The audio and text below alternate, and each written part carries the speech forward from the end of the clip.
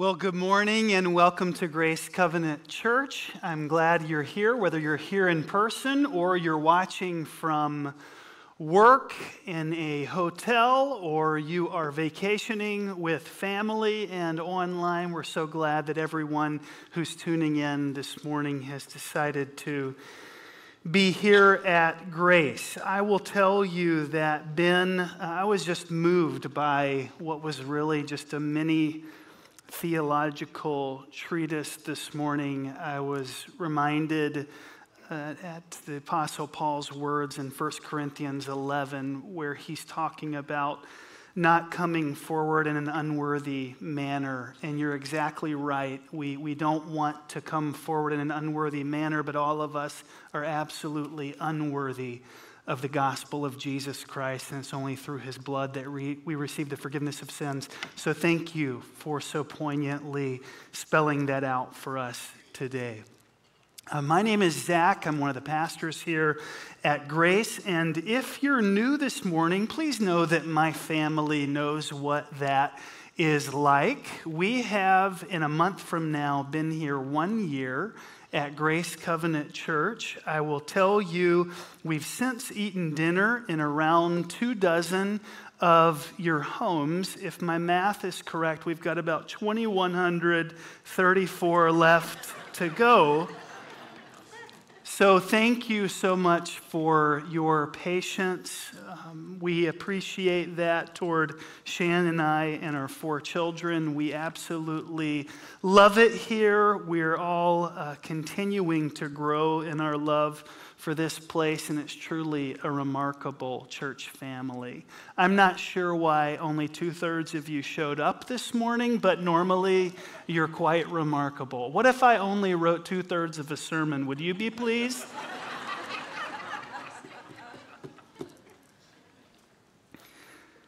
We're going to do something awesome today. We're going to begin studying a book of Bible, verse by verse, out of the New Testament.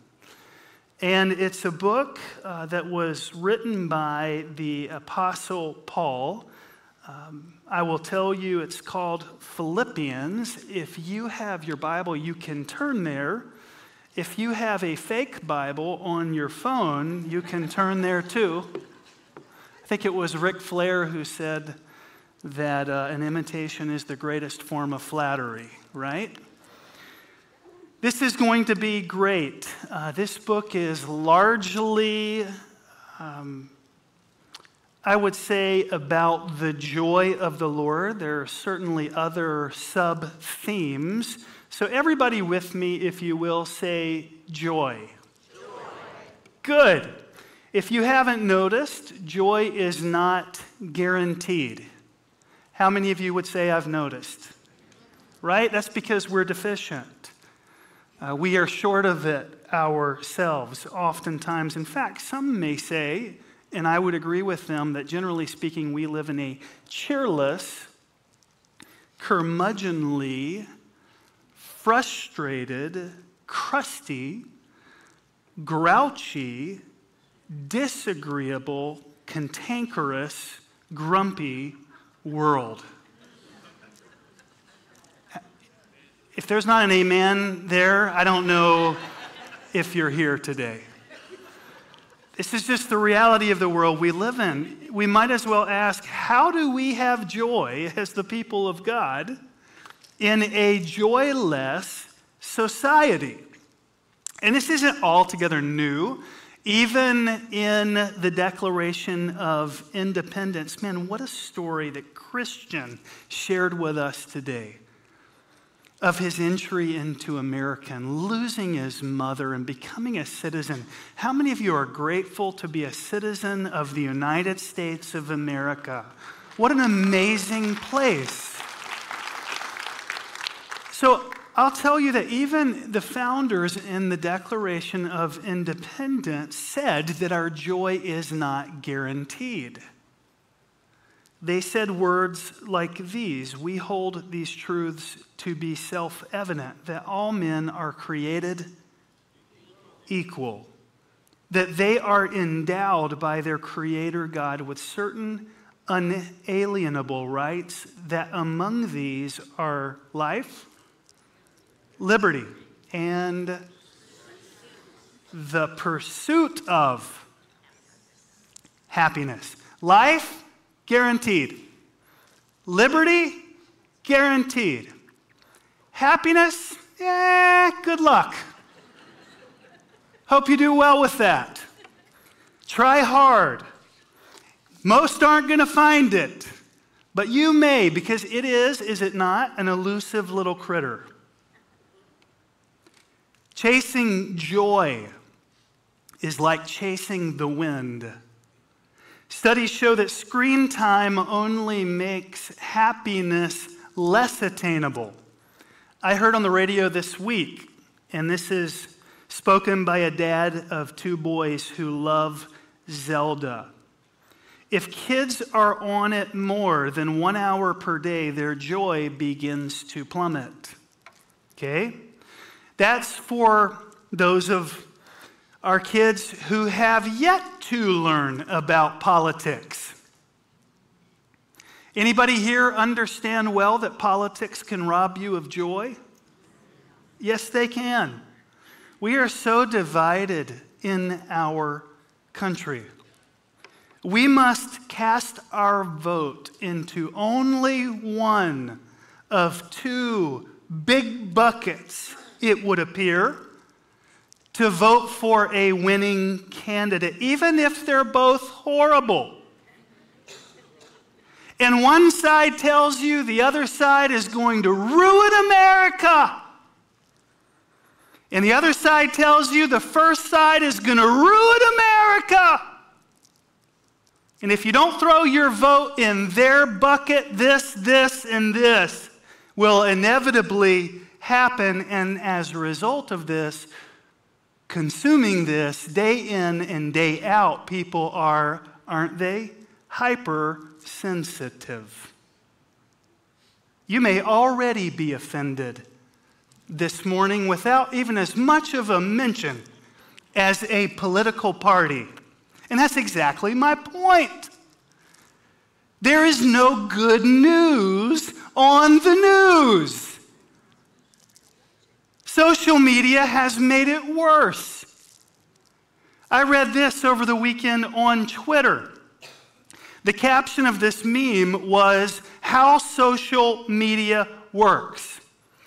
I say, I prefer mangoes to oranges. Then a random person says, so basically what you're saying is that you hate oranges.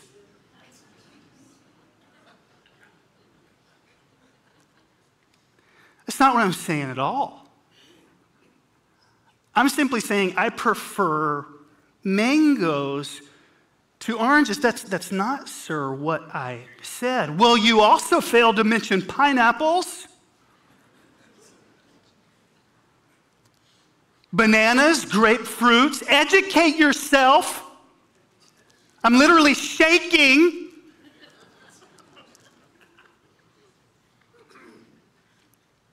This is the kind of squabbles we get into. Can you believe we're only 5 months away from Christmas? Dare I break that to you? Christmas is supposed to be joy to the world. Yet 88% of us will be highly stressed to the max, anxious, fighting over where we're going to go and how much we're going to spend and what we're going to eat and what we are or aren't going to talk about when the family comes over. That's before the actual conversations. Oh, come all ye faithful, joyful and triumphant. We're like, wait a minute, what time of year is it? It's not Christmas yet. The emotional disposition of the church ought to not have in July, high tides and low tides. We're to be triumphant and joyful as the people of God consistently throughout. Amen? not just at Christmas. We sing so jubilantly, let earth receive her King. Do we not, as the people of the earth, receive our King on a regular basis? It's not just at Christmas time. Growing up, my grandpa Burris would read about the birth of Christ from Luke chapter 2. Every Christmas before a gift was opened, he would read from Luke chapter 2 out of his recliner. He wouldn't get off his recliner. He'd just reach down to the side and grab his Bible and turn to Luke 2. And if you'll recall, the angels appeared to some shepherds attending their flocks, and the angels said to them, do not be afraid, I bring you good news that will cause great joy, and it shall be for all people. Today in the town of David, a Savior has been born to you. He is the Messiah, the Lord. Here is what Luke chapter 2 means in our introduction to Philippians. There's not joy in the world, church. Joy comes through the person of Jesus Christ.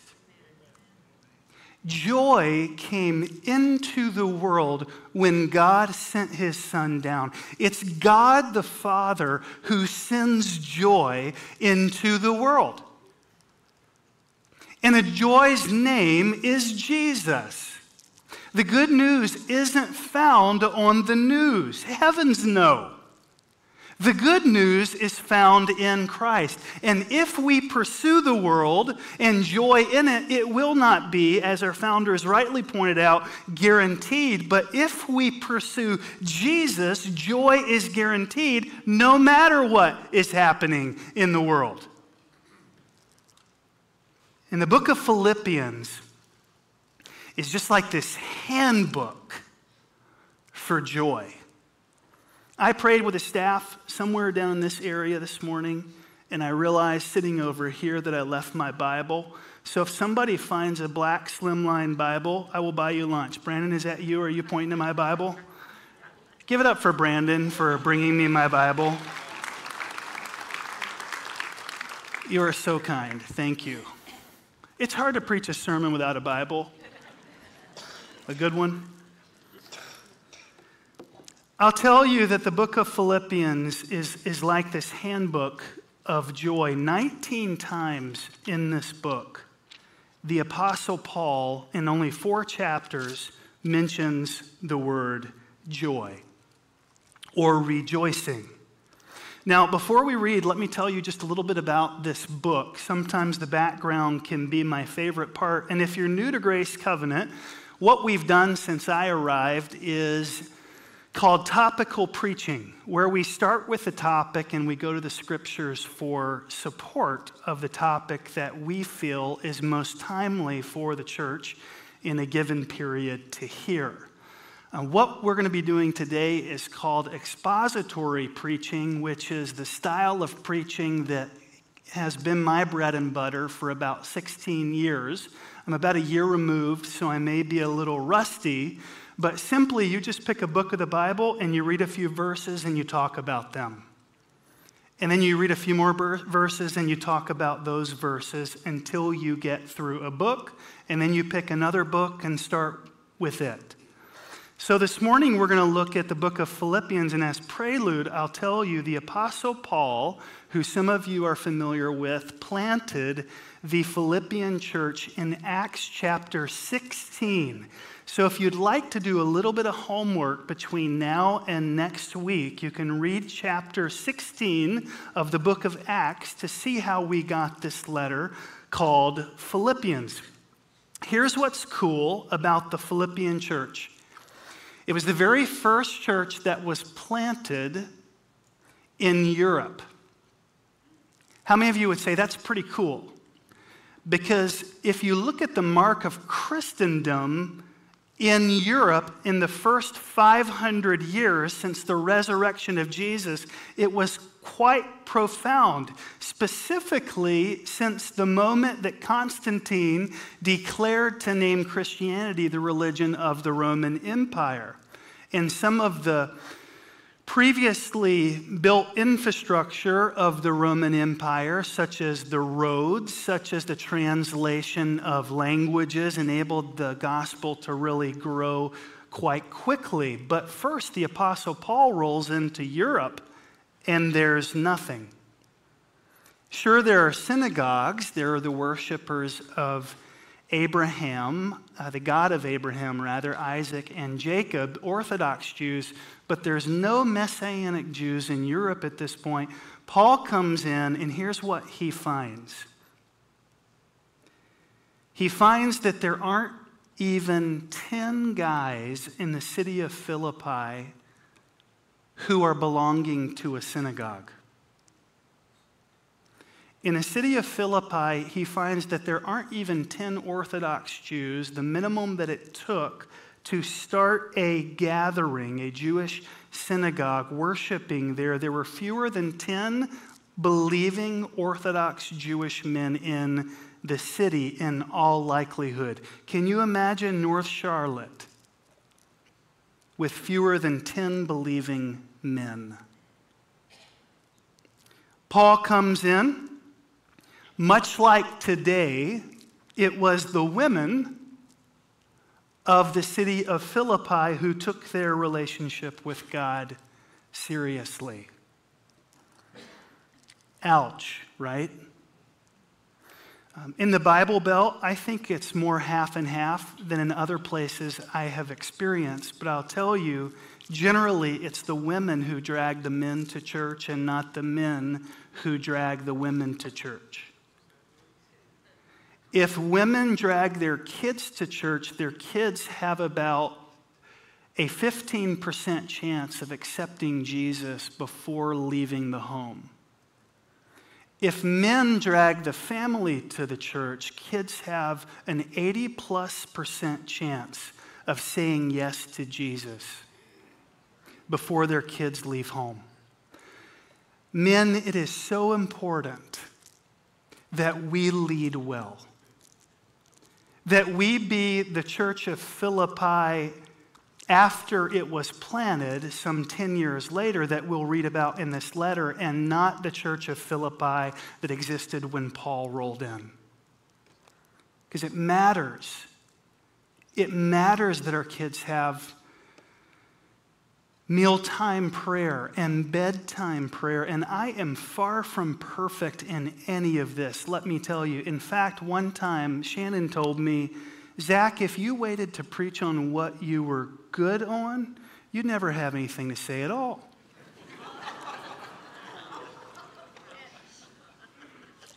True story. I think she meant it in a complimentary way, but that wasn't the way that it was received.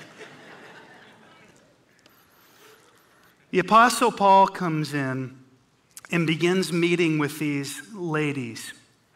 And I'll tell you that the church of Philippi was founded by the Apostle Paul and a group of women. They go from being Orthodox Jews to Messianic Jews. Paul tells them of the newly resurrected Lord.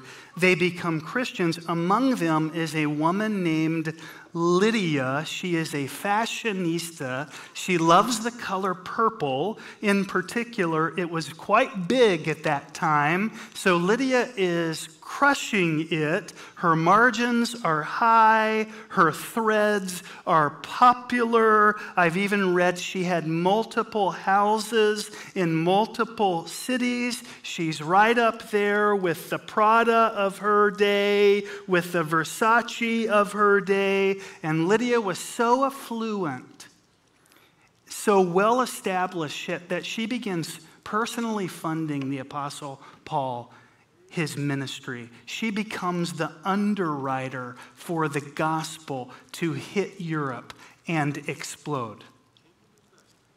She's the philanthropist. And guess what happens? Women begin getting saved. Women surrender their hearts to Christ. The church starts flourishing. The legacy of Christianity is born in Europe. And by the time Paul later writes his letter to the church, he's long gone. The church is now about 10 years old. It's one of the best churches in the New Testament, likely the best church in the New Testament. It's now full of men and women, a mixed gender crowd 10 years later. Paul doesn't even rebuke them in his letter. He rebukes the Corinthians. They have gone wild. He rebukes the Galatians. They've become stuffy and religious and self-righteous. They become proud. The church at Philippi, they're just rolling along in Christ-likeness. And germane to our series, they are chock full of something called joy. Paul doesn't even have to ascribe to himself authority like he does in some of his other letters. He begins oftentimes with the rebellious churches. Paul, an apostle of Jesus Christ, but here his tone, you'll see, is tender. And scholars tell us it's because their hearts are already tender. He includes Timothy. He refers to himself and Timothy as servants. How many of you have multiple children who have different personalities? How many of you would say that when you have a child who is sweet and compliant, like my Caroline, who's 5, if I just look at her wrong, she will tear up? You don't have to play the parental org chart card, right? I don't have to tell Caroline who her daddy is, who's in charge here. But there are others who I have to say that to from time to time. Paul doesn't do that here. If someone already honors you, you don't need to pull out your credentials. These parishioners' hearts had already been warmed. They were already growing in Christ. So check this out. So developed were they in Christ's likeness that in 104 verses, in 4 chapters, Paul does not even mention the word sin directly. And wouldn't that be cool if Pastor Farrell, 20, 30, 40 years from now, in his dying words, wrote a letter to us and talked about the faithfulness of this church? Man, as I recollect, I don't remember you all sinning. How many of you know that probably likely wouldn't be the case? But think about the significance of this. So Paul speaks of joy some 19 times in these 4 chapters again. And at this time, I'd like to ask you to stand in honor of God's word. And we're going to read the first 11 verses.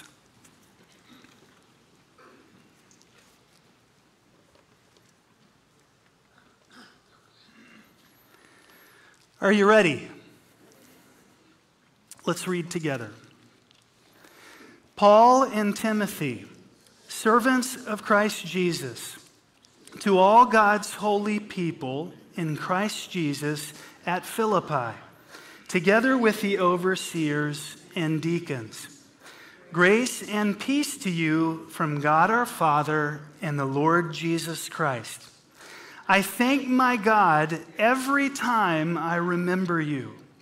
In all my prayers for all of you, I always pray with joy because of your partnership in the gospel from the first day until now, being confident of this, that he who began a good work in you will carry it on to completion until the day of Christ Jesus. It is right for me to feel this way about all of you, since I have you in my heart, and whether I am in chains or defending and confirming the gospel. All of you share in God's grace with me. God can testify how I long for all of you with the affection of Christ Jesus. And this is my prayer, that your love may abound more and more in knowledge and depth of insight, so that you may be able to discern what is best and may be pure and blameless for the day of Christ, filled with the fruit of righteousness that comes through Jesus Christ, to the glory and praise of God. Amen. You may be seated. Could I encourage you to do something before I jump in here? Could I request of you that you start every day during the next 8 weeks? This is going to take us to the conclusion of our summer, even through the start of school. Would you be willing to get up early in the morning and read for 15 minutes a day, all 4 chapters in the book of Philippians? I hope this book so saturates your heart, I hope you memorize it at the end of 8 weeks. How much joy would you grow in if you read the book of Philippians for 15 minutes each morning over the next 8 weeks? How many of you know your joy will not flower over the next 8 weeks by getting morning updates on the early campaign trail? Would you consider reading Philippians? You'll enjoy this book. Even when life isn't amazing, this book teaches us that God is amazing. Joy and Jesus go in tandem with each other. They're like peanut butter and jelly. Nobody, do you know this, is going to be bummed in glory. When we get to heaven, when we get to our eternal home, there is going to be utter bliss. We're going to have sheer joy. Glory to God. You are not going to need anti-anxiety meds when you cross the river. That's how good God is. That's how temporal this earth is. So we begin with that note, Philippians chapter 1, verses 1 through 3. Paul and Timothy, servants of Christ Jesus. One of my favorite quotes from grad school was this: Jesus didn't come with a sword and a scepter. Jesus came with a basin and a towel. Paul begins this book by saying, I'm what? I'm a servant. I'm here to serve. Man, what a model have you all had in Pastor Farrell for 27 years. A few weeks ago, I was in a staff meeting, and I asked a question because after a number of walks around the parking lot, I'd noticed a bunch of wrappers that were left. And I asked Troy, our operations guy, I said, Troy, I've been picking up trash, but who's responsible for the trash at Grace? Troy said, actually, he retired.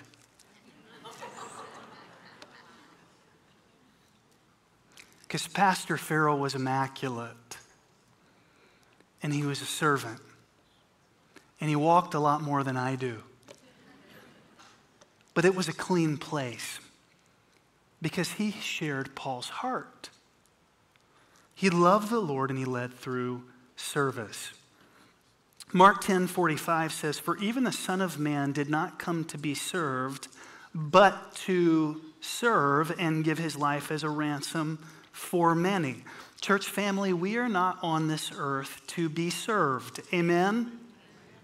We're here to serve others. If you are a guest this morning, I will let you pass on my next few points. You can just not oblige, okay? But for the rest of you, man, do not treat church like a commodity. Amen? Where we're just here to consume something and then leave and just continue to gorge ourselves without exercising our spiritual muscles. Don't look for the best bar in town or the best bartender if you're searching. Rather, find a church that feels like home, be known there, and know others there. And then plug in there. Give of yourselves. I've said this for years. Every parent who has, and I'll put it in your context here at Grace, every parent who has a child in Grace Kids ought to at some point serve in Grace Kids. Why? Because we don't treat church as if we're to be entertained and everybody else is merely at our disposal. Treat it as a living organism that you're willing to care for and steward. If you don't have children, or if you find children intolerable, join our security team. That's a great pitch, isn't it? Like, if you don't like kids, boy, do we have a place for you. Wear an orange shirt. I'm telling you, if it weren't for our security team and our medics, this Sunday service would not happen. It just wouldn't. We wouldn't be able to pull it off. I don't know if we'd ever actually do this, but I said a few weeks ago in staff meeting, because we did something similar to this in Wisconsin, I don't think it would scale. But wouldn't it be fun to do a Sunday when nobody volunteered? What's the first thing that would happen when visitors pulled up in the parking lot? They would have no idea where to go because nobody would have put cones out. Nobody would have put signage out. Nobody would have turned the fountain on. Nobody would have shot the geese around the pond with flares to have them disperse. We would have buzzards on our crosses. How dark a symbol is buzzards on our crosses? Somebody literally gets rid of the buzzards on our crosses so that you don't ever see them. We see them, you don't see them. Then you come in and nobody's there with a smile on their face. Nobody's saying hi. Nobody's pointing anybody to Guest Central. You go in the gathering place so eager to have a hot cup of joe because you still have some sleepy in your eyes, and there's nothing. There's no extracurriculars happening. There's no premarital classes. There's no senior saints Sunday school class. There's no food after church. There's only those who are on staff on stage, which is basically Justin and Jordan. How lame would that band be? I mean, I love those guys. They're awesome, but they need some support, do they not? Nobody's cleaned the restrooms. Nobody's put out food for the volunteers because there are no volunteers. You'd forgotten about that. You went back looking for some biscuits and gravy, not recognizing that you weren't here to serve this morning. So there's nothing. I'm probably forgetting a dozen areas of church life that would absolutely crumble if we didn't have faithful men and women who, like the Apostle Paul, stepped up to serve so that people could come to know Jesus. I'm telling you, every time somebody gets in that tank, part of their baptism, being buried and raised again in life in Jesus Christ, is owed to the people in the orange and blue shirts and with lanyards on who do the work of Jesus Christ for gratis.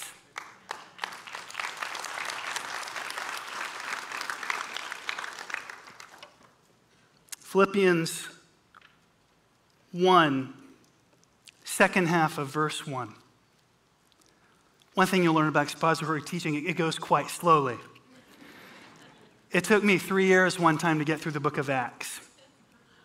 Our church grew the fastest during that season than any other season. It was remarkable. People just developed a hunger for the word. To all God's holy people in Christ Jesus at Philippi, together with the overseers and deacons, grace and peace to you from God our Father and the Lord Jesus Christ. Do you extend grace to others or judgment? Some of you were so repentant, it was awesome. I giggled about it, and you giggled too when you came up to me after wearing a t-shirt on the stage a few weeks ago and said, "Pastor, I owe you an apology. I was that guy. I was that gal. I had judgment in my heart."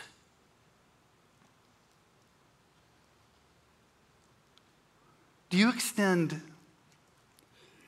peace or do you extend anxiety?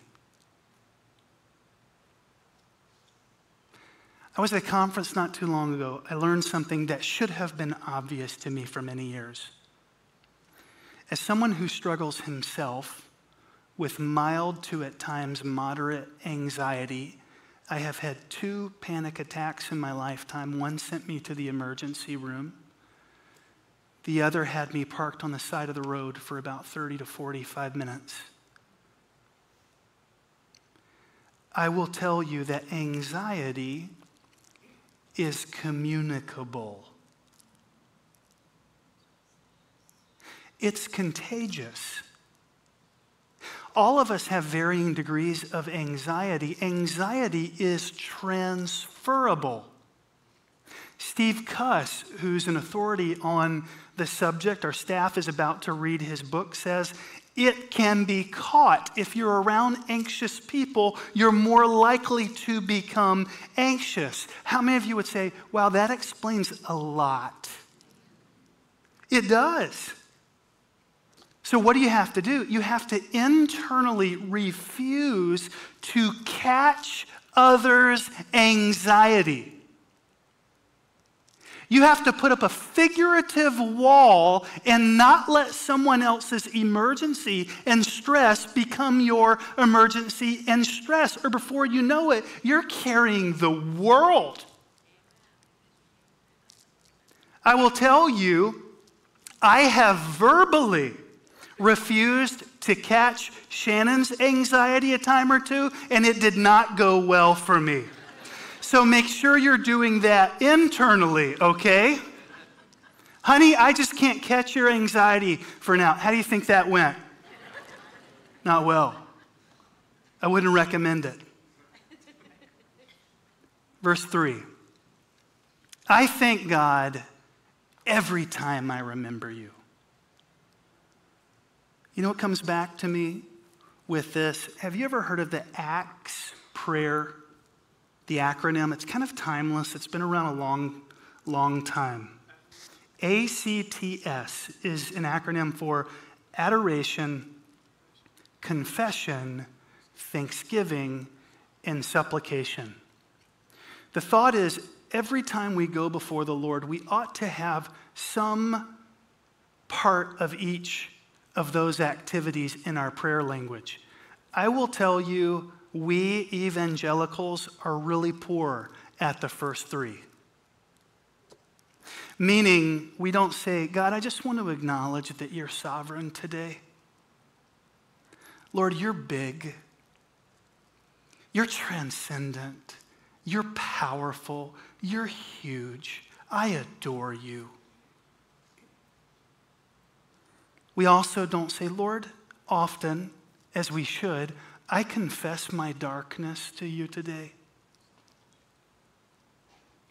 I have unrepentant sin in my heart, in my mind, in my thoughts, in my deeds. I need to bring those to you today so that you might wash me clean. We're also not great at what Paul is asking us to do or modeling for us in being thankful when we pray. Lord, thank you that we have a roof over our heads. Lord, thank you for the family members that we are in great relationship with. Lord, thank you for our church. I know it's imperfect, but it's a great church family. Lord, thank you for the friendships that I have that are honoring to you. Instead, we skip to supplication. What is supplication? Supplication is asking things of God. The first three ascribe glory to God. The last one asks God to take care of us. We ought to be spending 75% over here of our time and 25% over here, but a lot of times we put all of our, what's the word I'm looking for? Balls, let's say, in the same basket.